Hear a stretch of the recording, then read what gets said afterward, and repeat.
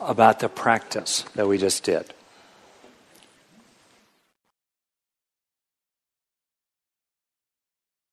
All right. Everybody's home, right? Come home? Was it okay? All right? Yeah? What did you say at the very end?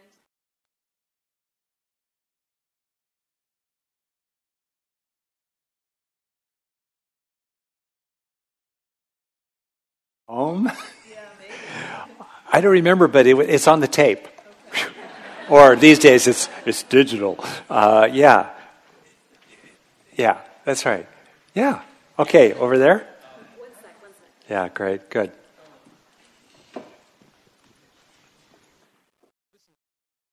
I'm just a little curious.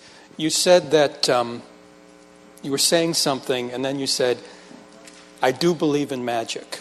All right. I just wanted, if you could talk a little bit more about that. Super short version, because, huge topic. I ducked philosophy classes in college because I wanted to protect my GPA. Later in life, I've come to it. The really super short version for me just to offer is a kind of framework that I use as a way to think about this stuff.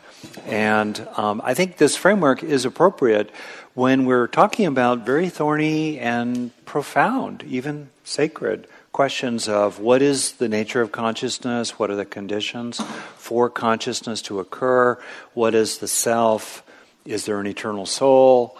Whew, we're into some deep stuff. And for me as a framework, which will help clarify what I'm doing here and where I'm sitting, I think first in terms of the natural frame. It's a term from science. So the natural frame includes physical stuff, including energy, E equals mc squared, light, radio waves, heat, and so forth. Okay, that's the natural frame. The natural frame includes living organisms of various kinds, different scales, little viruses all the way up to blue whales, so forth, giant sequoia trees. And the natural frame includes information. The natural frame includes meanings, instructions, signals, software, if you will. All right? It sounds fancy, but if you think about it, in the natural frame, the meaning of the squiggles on the screen here. In the natural frame is knowledge handed down, including in non-human animals. All right? So we have these two things. As far as we know, inside the natural frame, information must be represented in some fashion by something physical. So we have immaterial information represented by some kind of material substrate, including in the nervous system. So we have the information of the signals moving around in the nervous system, helping our sensory systems coordinate with our motor systems and so forth. The learning how to ride a bike or put mashed potatoes in the mouth instead of the hair, if it's a 2-year-old kid, or the information altogether of, let's say, a deep insight and understanding of your own mind. So the two together. In some way that remains mysterious, natural matter, meat, brain, interacting in some ways with the information flowing through the nervous system. Its fundamental function is to process information, to store information, receive information, communicate information, and regulate information in some way that remains mysterious. The movements of the meat and the mind, okay, enable and construct and constrain phenomenology, our experience of the color red, or the cat's experience of the sound of the can of food being opened. All right? No one yet really knows. It's called the hard problem. Exactly how in the world, phenomenology, the sound of music, the sight of a rose, the feeling of a memory, occurs. But inside at least the natural frame, that is presumed to be largely, if not entirely, the result of entirely natural processes that required no supernatural or transcendental factors for an account. Okay? That's the natural frame. Now, many people assert that that's all there is. A term that could be used would be a dogmatic atheist. That's it. You're born, you live, some things feel good, some things feel bad, you die, that's it. Okay, I can live with that point of view. I mean, I hear that point of view, I get it. Other people say it's possible that there are things beyond the natural frame. What might they be? For me, it's useful to distinguish between what could be called supernatural matters and transcendental matters. Supernatural matters in my framework, I'm not asserting it, I'm offering it, include things like clairvoyance, precognition, reincarnation, ghosts, discarnate entities, possibly, supernatural processes. And then ultimately, for me, a meaningful distinction is what could be called the transcendental. And people have different words for that, in different traditions. People might say God, or spirit, or the ground, okay? Brahman, perhaps. The Buddha very clearly referred to something. He both referred routinely, as best we gather. It is said the Buddha said, but there's a very rich account of what is said, he said, routinely referred to supernatural matters, devas, reincarnation, extrasensory powers developed through cultivation. Okay? He also referred, rather obliquely, but repeatedly, to that which is, by definition, outside the frame of conditioned, determined processes. He called it the unconditioned, the deathless, that which is not subject to the arising and passing away of everything inside the natural frame, including the original arising through the Big Bang of the universe altogether. Right? In Buddhism today, some argue, some of them are my friends and respected teachers, Stephen Batchelor, and others, they argue that a wholly sufficient path of awakening can engage only the natural frame without reference to anything else. Okay. Others, I think the Buddha himself said that it's true and useful to be aware of supernatural processes, and in particular, even if you kind of leave that stuff aside, it's a little too magical for modern taste often. Even if you leave that aside, he was clearly talking about this profound paradox of cultivation inside the natural frame of conditioned processes that arise and pass away and arise dependently. The possibility of practice ultimately inside the natural frame to lead to or gradually embody an increasing access to that which is unconditioned and an increasing intimation of unconditionality as the ultimate reliable basis for true happiness. Because conditioned processes are by definition unreliable. Or as I myself put it, I do my practice in a lot of ways. I mean, I do it down here on planet Earth. I do it so I'm less of a jerk with my wife and my kids. And I also do it, ultimately, I hope, to clear off the stained glass window of my conditioned, natural mind-brain process so that the transcendental, unconditioned light that's always already there can shine through more brightly. That's how I think of my practice, but I'm not trying to persuade you to think of it that way. So that's what I mean when I say I believe in magic. All right? I see some hands. And that said, that's supernatural, transcendental stuff, mainly above my pay grade, down here inside the natural frame, neurons that fire together, wired together. We got a brain that's like Velcro for the bad, Teflon for the good, down here in the body. Let's get to work. Okay. All right. Question, comment. Okay, how about you pick right there? Great. My question is Great. not very transcendental. I was just hoping you could go through the what was it, 3 or 4 categories that you led us through in the meditation. There was a safety, and then there was other stuff that came along, and I wanted to just make a note of the 3 or 4 different things that you led us through to go back. So, a little bit, I'm working backwards inside the frame of the Buddha's drive theory of suffering, the Four Noble Truths, which are utterly psychological, nothing metaphysical, supernatural, or transcendental about them. There is suffering. Yeah, there is. A lot of it,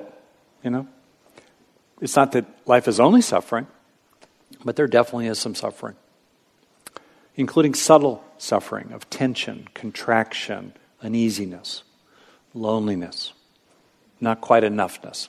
Right. 2, suffering arises due to causes. In the Buddha's hypotheses, he says a primary cause of suffering is what he calls craving.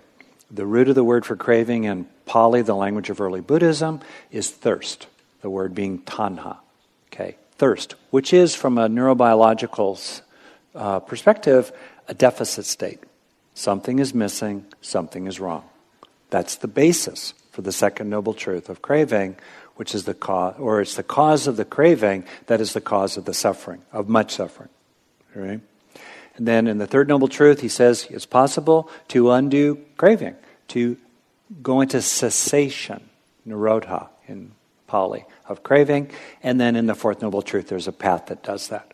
Okay, so if we're interested, working backwards, reverse engineering happiness, reverse engineering enlightenment, what in the world is going on in the brain of a Buddha or someone really far along, or you or me, when it just feels like, whew, it's all okay. What's going on? Especially with a brain that's designed to crave. Well, craving is in terms of what? Needs. We crave in terms of needs, which is a deep construct, a deep theme in psychology. Need satisfaction, a deep theme in biology. Animals must fulfill their needs. So, what are our needs? There's a recurring framework. I didn't invent it. You see it in various forms that, as umbrella terms, locates our needs of any animal, any organism, including us, in category of safety, satisfaction, and connection. That was the framework for the practice of peace, contentment, and love. Right? So that gives us an overarching framework. I think some needs don't fit neatly into that structure. Some are blends, all right? But it's a nice kind of checklist because if we don't experience in our core that our needs met, we're going to tip into a drive state. We're supposed to, by design, Mother Nature's design. So helping ourselves experience in the core, when it's authentically true, that we're safe enough, satisfied enough, and connected enough. That helps us settle down, relax, and not crave, and be happy. Right? So safety is achieved through avoiding harm or that which is unpleasant, signaled by that which is unpleasant. Satisfaction is achieved through approaching reward, typically signaled by that which is pleasant. The second of the, 4 major hedonic tones. The term that's routinely used in Buddhism is feeling tones.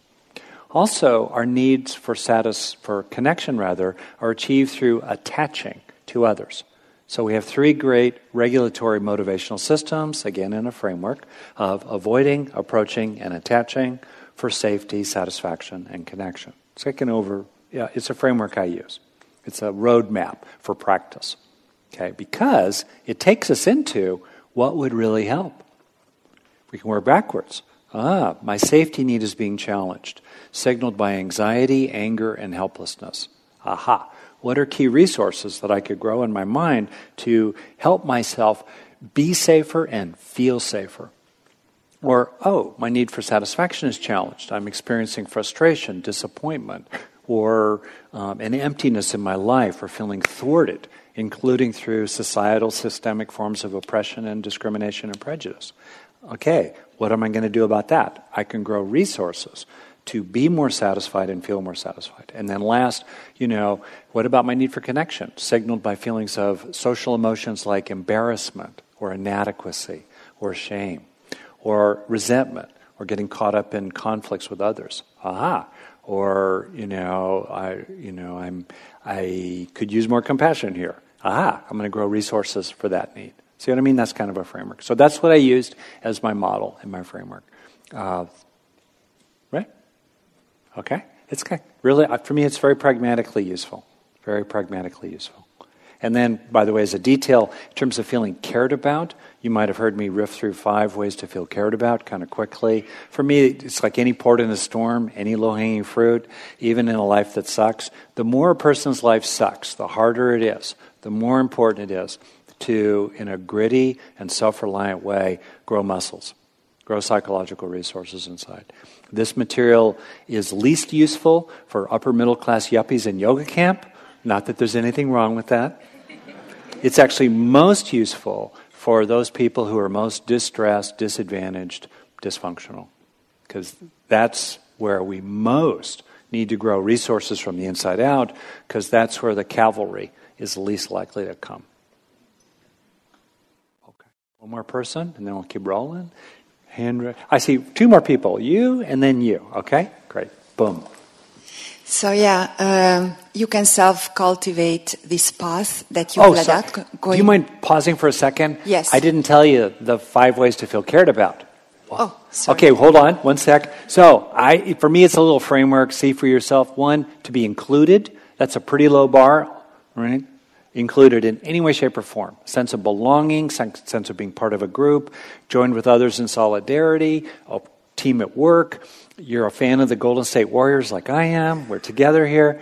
All right, included. 2nd, a sense of being seen or empathized with or understood, or at least they're trying to, even if it's imperfect. 3rd way to feel cared about, which is a critically important supply to grow or muscle to grow inside oneself, to feel appreciated, valued, respected, on the receiving end of gratitude from others, let's say, wanted, chosen, okay, pursued. 4th way to feel cared about is just to feel liked, friendliness coming at us, fondness coming at us, affection coming at us, friendliness coming at us, to feel liked, and then last, to feel loved. All right, kind of moving up the stairs there, the ladder. Okay? Okay? Included, appreciated, included, seen, appreciated, liked, loved. There we are. And again, these are umbrella terms, and the point for me is pragmatic. It's to look for opportunities, even for people to say, nobody loves me. And sometimes that's true. But, when you goof around a little with the guy at the place where you get your coffee, and there's a little friendly banter back and forth, on the 0 to 10 in intimacy scale, it's a 1 or a 0.4, but it's still real. If you feel connected with your pet or animal companion, it's real. If you goof around with buddies or whatever, what have you, doing whatever, that's real. Anyway, so I'm looking for those opportunities. Okay, moving along here. All right.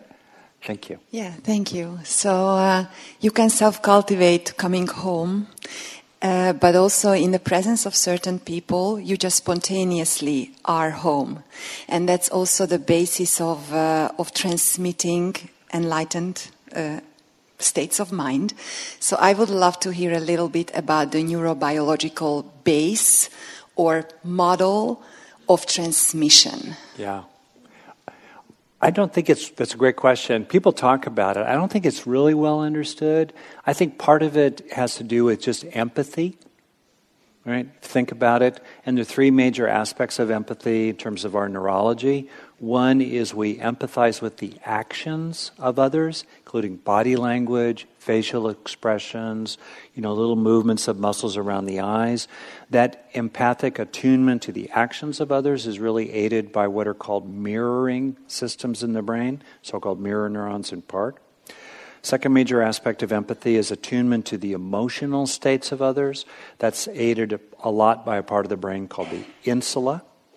And the 3rd form of empathy is where we kind of attune to, broadly defined, the thoughts of others, their intentions, their personality patterns, where they are in the Myers-Briggs or the Enneagram, their horoscope sign, something, and we kind of figure them out in that way. All three are important. I think mirror neurons have been something reduced to, empathy is reduced to mirror neurons. It's bigger than that. That said, so we are, when we're with people whose mind stream or state of mind, including our grandmother, so chill, or that special teacher we had, or the mind of a horse, we're just drawn into their mind stream, let alone a great teacher. I'll tell you a really fast story about Thich Nhat Hanh. Okay, Thich Nhat Hanh, for me, Vietnamese great teacher. He was here about 15 years ago, before Spirit Rock was really built out. Several thousand people were here. I was kind of new to Buddhism, and I was checking him out, and I didn't get it. He was just sort of soft voice, hard to hear. Be nice, yeah, be awake, come home, be like a flower. I'm like, I'm a science guy, what up? You know what I mean? And then we had a lunch break, okay? So we just, we all go off to have lunch, and I had my little sack lunch with me, and I went under some trees or something. And I literally remember peeling an orange, and I started peeling the orange. And it was psychedelic. And I know what that's like. So orange, the colors, the taste, amazing. And I thought, my God, the guy has sucked me into his mind stream. He's inducted me into his state of being. And I was, I'm pretty hard-headed. I'm not that aware of supernatural stuff, as it were, like woo-woo stuff. I'm kind of middle sensitivity, if you will. And so my point is, yes, that happens. So I think a lot of that's through empathic processes that are inside the natural frame. Some may be accounted for by processes we don't yet understand that truly are inside the natural frame. And beyond that, who knows, there might be supernatural stuff as well. And this is an example here as well for me, how this framework I use is, for me, a way to be inclusive without losing touch with what is primarily, if not entirely, a natural process. Okay. And I think we can help ourselves by putting ourselves in proximity, choosing good company, choosing good community, reading things that just draw us right in. I'm reading Suzuki Roshi's wonderful book, Not Always So, and that guy had serious game. Our son did a meditation retreat for about 2 days a weekend at a monastery. When he was about 16, he was a sports guy. He came home and he said, "Dad, those Ajahns have game." Ajahns being the monks and the nuns up there anyway. Okay, moving right along. So choose where we rest our minds, rather than put ourselves around people we feel contracted around and less than ourselves. We walk away, they're smiling at us, but we feel small and belittled when we leave them. Aha. On the other hand, there are people, even if they're kind of gruff and scruffy. I love my buddies from New York, even though I grew up in California. But man, you feel better around them. So judge that too. Okay, one more person. I'm moving along right there. Are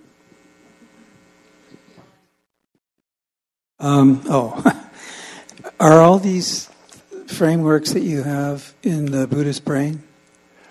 The framework I said right there, I don't think I've put anywhere, except I've talked about it. The natural, the supernatural, right. The transcendental is just a way of locating things and thinking about where causes come from. It's not in Buddhist brain, but I did in Buddhist brain in this paragraph that probably got more attention than any paragraph. It was where I bow to the transcendental and then focus on the natural.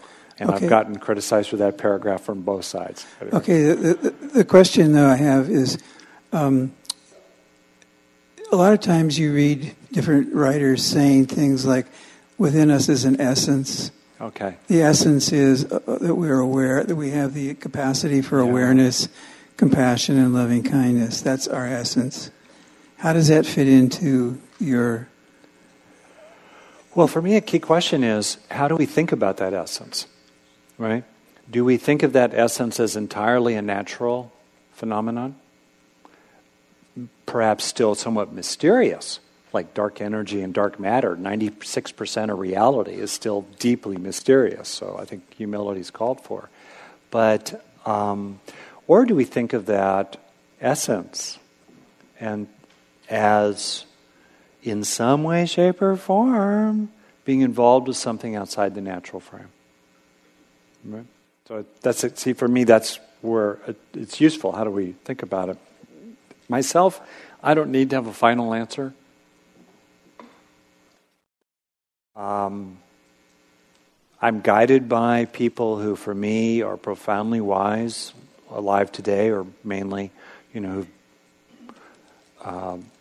lived throughout history, who say there's more than just the meat. That said, I'm not here to argue that point or assert it, and I think there's plenty of work to do with the meat alone, the meat in the mind alone.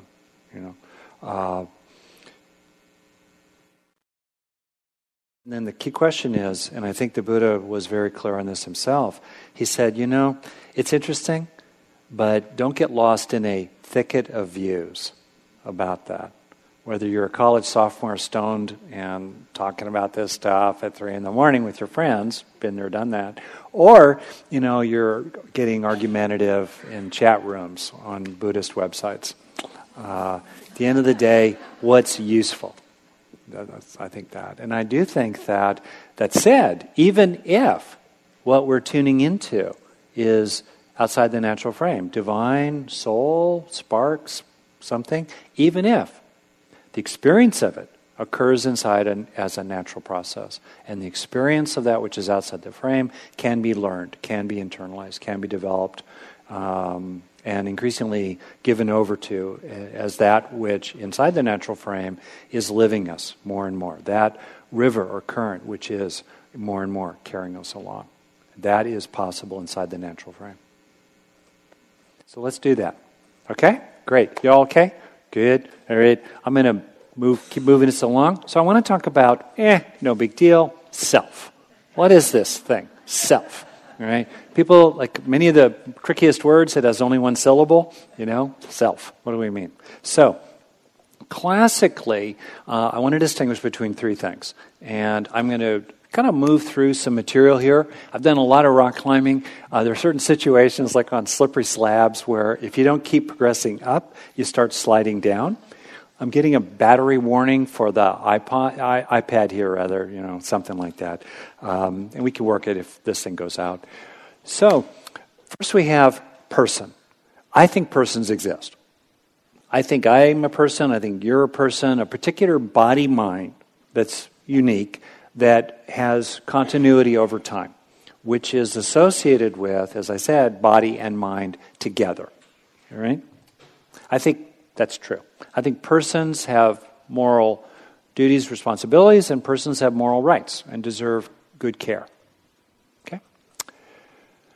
Justice can be served to or for persons. All right. Self. The word self is used often to describe persons, and then sometimes even in the same sentence, if not paragraph or page, is used to describe some sort of presumed entity inside that, who, rather, is unified, just one, enduring, it's the same over time, and kind of causeless. It's just there, regardless of, it doesn't arise dependently. That's the notion of self, right? The self that is, thank you, the apparent owner of experiences and the apparent agent of actions. The self we presume in other people when we say, do you love me? And the self that is the me, that is a character often in our internal mini-movies when we reflect upon the past or imagine different futures. Okay? So the question is, what is the status of that presumed entity? Does it exist? And second, what is our relationship to it, and how might we have a beneficial and skillful relationship to that presumed entity inside oneself and inside other people? And then we have awareness. which I use inside the natural frame. I think squirrels are aware. I think the goldfish in the pond in my backyard are aware when I walk near them and they come up because they're looking for some food. I think they're aware and so forth. Animals go through states of sleep and wakefulness, even fruit flies. So awareness is simply, still not entirely understood, a kind of field that represents information, including in the form of sensations, sounds, sights, memories, dreams, hopes, and sorrows, passing through that field. And often people conflate or equate awareness to self, when in fact self and the self process, or the apparent self process, or self as an apparent entity that is referred to, that's just content moving through the field of awareness. So for the sake of our discussion here, I'm making these three distinctions: person, self, awareness. And I'm making them because as I've explored this material and tried to read about it and look into my own experience about it and get wiser about it myself, that I've found that this kind of clarity, definitional clarity, is useful. So this will be the map that I'm going to use when I use these words. Okay? Okay, great. So, as I said, the conventional notion of the self has these four constituting attributes. All right? It is unified. There's just one self. Okay? Second, it is stable. It is unchanging. Right? It has continuity over time. I'm the same self today that I was 10 years ago or 50 plus years ago. Third, it is independent. In other words, whatever's going on, it's not it doesn't arise based on causes. It doesn't arise dependently. It doesn't depend on anything for its appearance. Okay? And then last, it is who we are, identity. We are the self. Okay? That's who we are. So I think that's my, amateur summary of a lot of Western philosophy and psychology about the self. Okay? The question is any of this true? Actually. The Eastern traditions mount a sustained critique. The Buddha mounted a sustained critique at two levels about presumed self, both the level of psychology. He mounted a sustained critique of the presumption of this kind of the existence of this kind of self and the nature of this kind of self. And he also mounted a sustained critique against the notion of an eternal soul, the Atman, that was prevalent in the Hindu, if that word would not be used then, but I'll use it now, traditions of his time. Whether or not there is an eternal soul, way above my pay grade. I personally have had different kinds of intimations of that. I'm going to focus here on the psychological level of the self and draw upon the Buddhist critique, informed by modern neuroscience, of that presumed entity. Okay? So now I'd like to segue into a practice. So this is the conventional, these are the constituting attributes of a presumed self. Let's explore whether this is actually true in your experience. And then we'll come back and talk about it, and then I'll go into whether this is actually true in the way the brain works. Because inside the natural frame, self must be a natural process. Must be represented in various ways by, conditioned, constrained, and constructed by underlying gushy neurochemical things. Right? Is that really, though, how the brain works? We'll see. Okay? All right. So now we're about to go into a practice, and I'm going to invite you to be aware of what happens when you move back and forth between what could be said to be a strong sense of self or presumption of self and a weak or non-existent sense of self or presumption of self. Okay? And we're going to go back and forth. I'm going to start with just kind of being aware of, your own experience. Then if you like, I'll invite you to start acting and moving, and eventually standing, and eventually moving around the room, and eventually interacting with other people. And like any practice, feel free to go your own way. Do what's useful for you, including just sitting in your chair the whole time. And then we'll do it in silence, and then we'll come back and talk about it. Okay? This material can get way intellectual, way philosophical. I think that's kind of briefly useful place to start as sort of a roadmap, and then we bring it down to what's the land itself of our own experience. Okay, so here we go. Ready? So when I say you, as the Buddha routinely did, I'm referring to you as persons. Okay?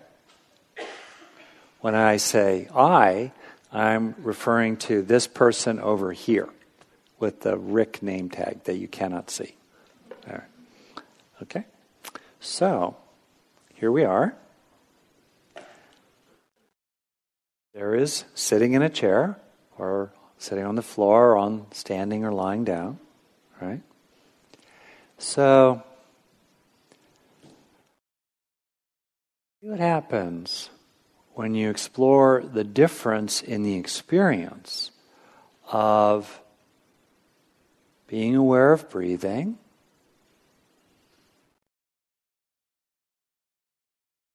there are the sensations of breathing, seeing what it's like to orient to those sensations or relate to them, languaged or non-verbally understood as there is breathing. Inhaling, there is exhaling, there is rising, there is falling.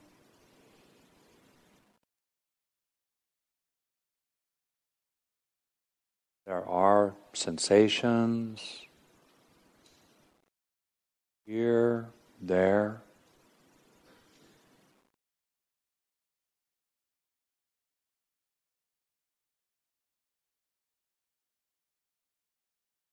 This body is breathing.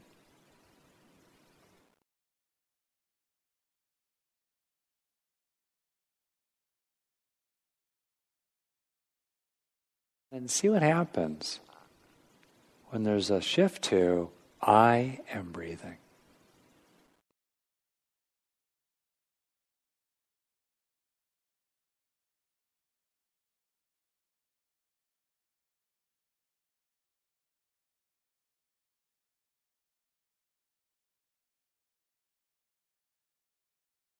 Happens experientially. There's an adoption of I am breathing, or I am making my body breathe.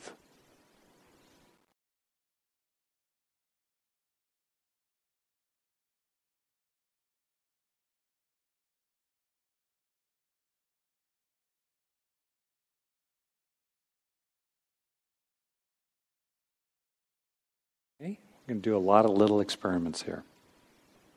And you're seeing for yourself through an inquiry process directly.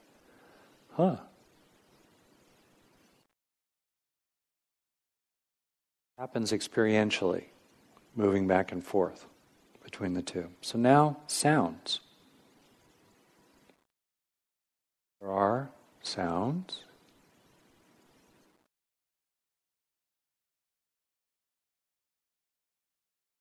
System, my voice, people nearby, your stomach gurgling. There is hearing. So orienting to hearing in this way.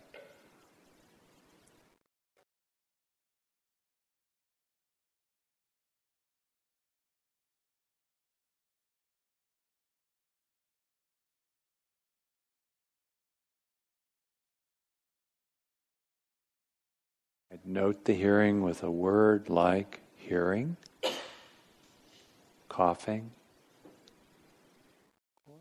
and let go of language. Just be aware that there is in fact hearing. There are in fact sounds.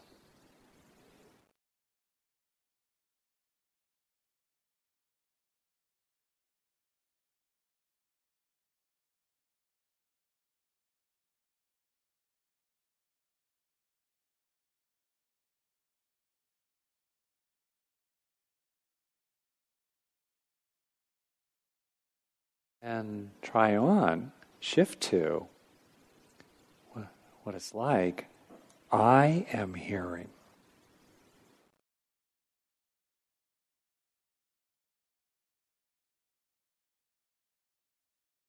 I hear that coughing. I hear that voice. What's that like?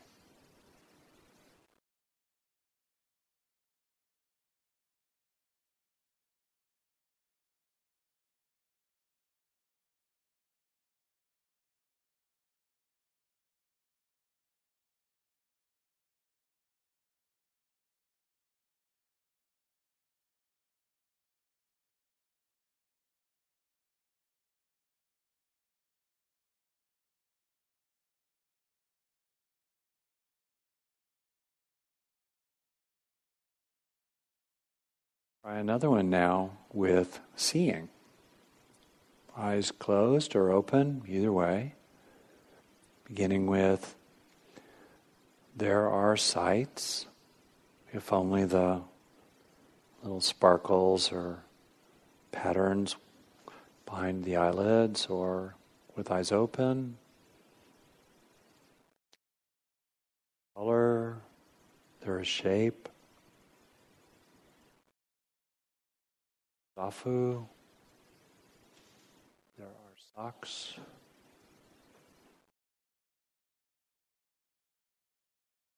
That's like.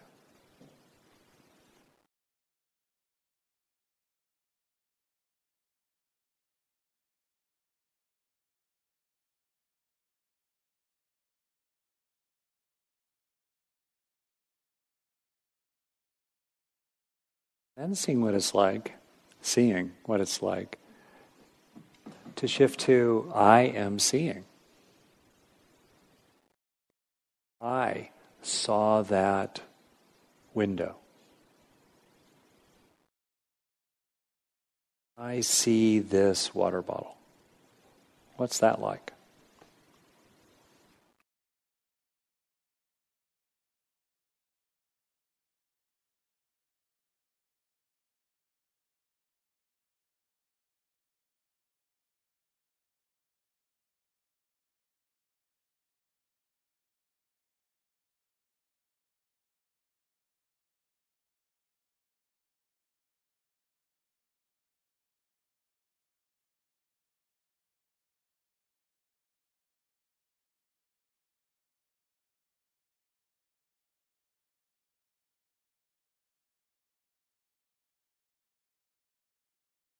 Okay, now we'll try another one. This one's around movement. Okay, so moving as appropriate in your chair or wherever, your toes or your fingers, or shifting a little, playing around with, there is moving. There is choosing.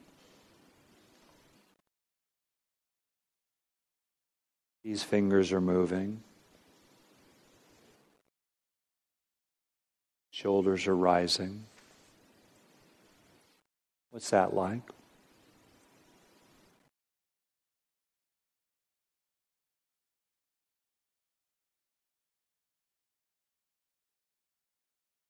There is shifting in the chair for comfort.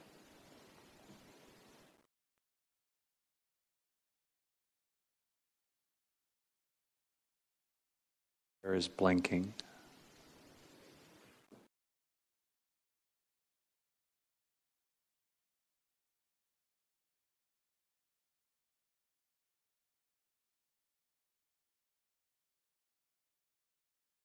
And engaging the same movements. Shift to and see what it's like to relate to them as, I am moving my fingers. I am lifting my foot. What's that like?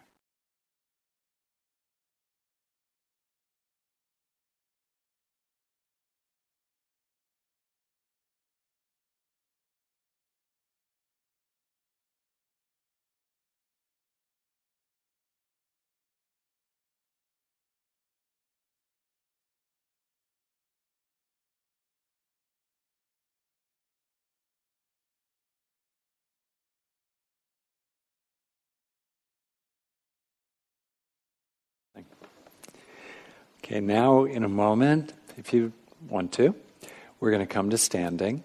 So as that happens, as standing occurs, see what it's like to relate to it as, oh, there is standing, this body is standing, there is choosing to stand.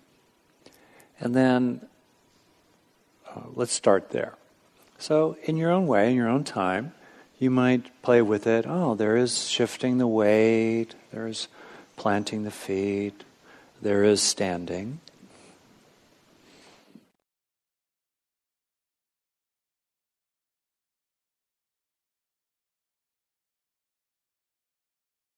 Might even move around a little bit, side to side. There's movement.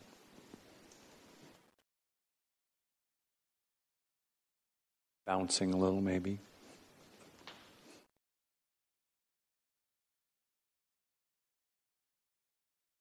Then, you know how it works. And you can go back and forth at your own rate if you like. It's really interesting. I am standing. What's that like?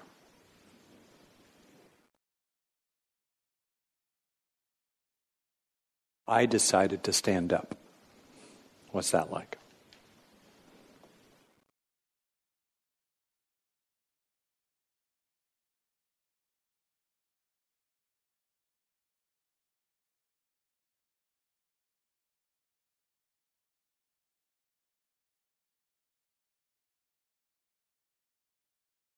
In this mindful exploration, kind of inquiry in real time, it can be useful too to move back and forth kind of quickly between these two ways of relating to experience.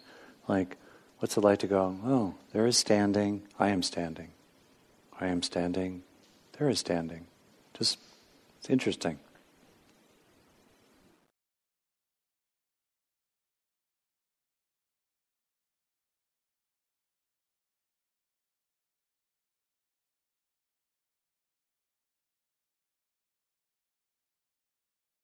And in the laboratory of your own experience, for the next 5 minutes or so, I invite you to take the body for a walk and see how readily and how routinely persons can walk about and manage to not walk into each other, can maybe go outside for a bit, 5 minutes total, please come back, bring that body back, and explore what it's like to realize, oh, there need be no I, or there need be very little sense of I, or little activation of I to walk around a room, possibly walk out and get a drink of water and walk back.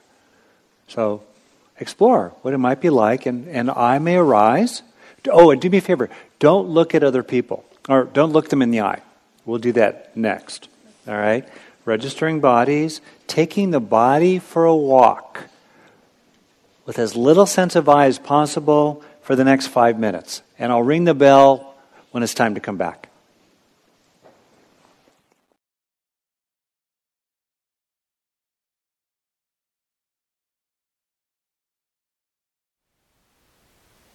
Thank you for listening.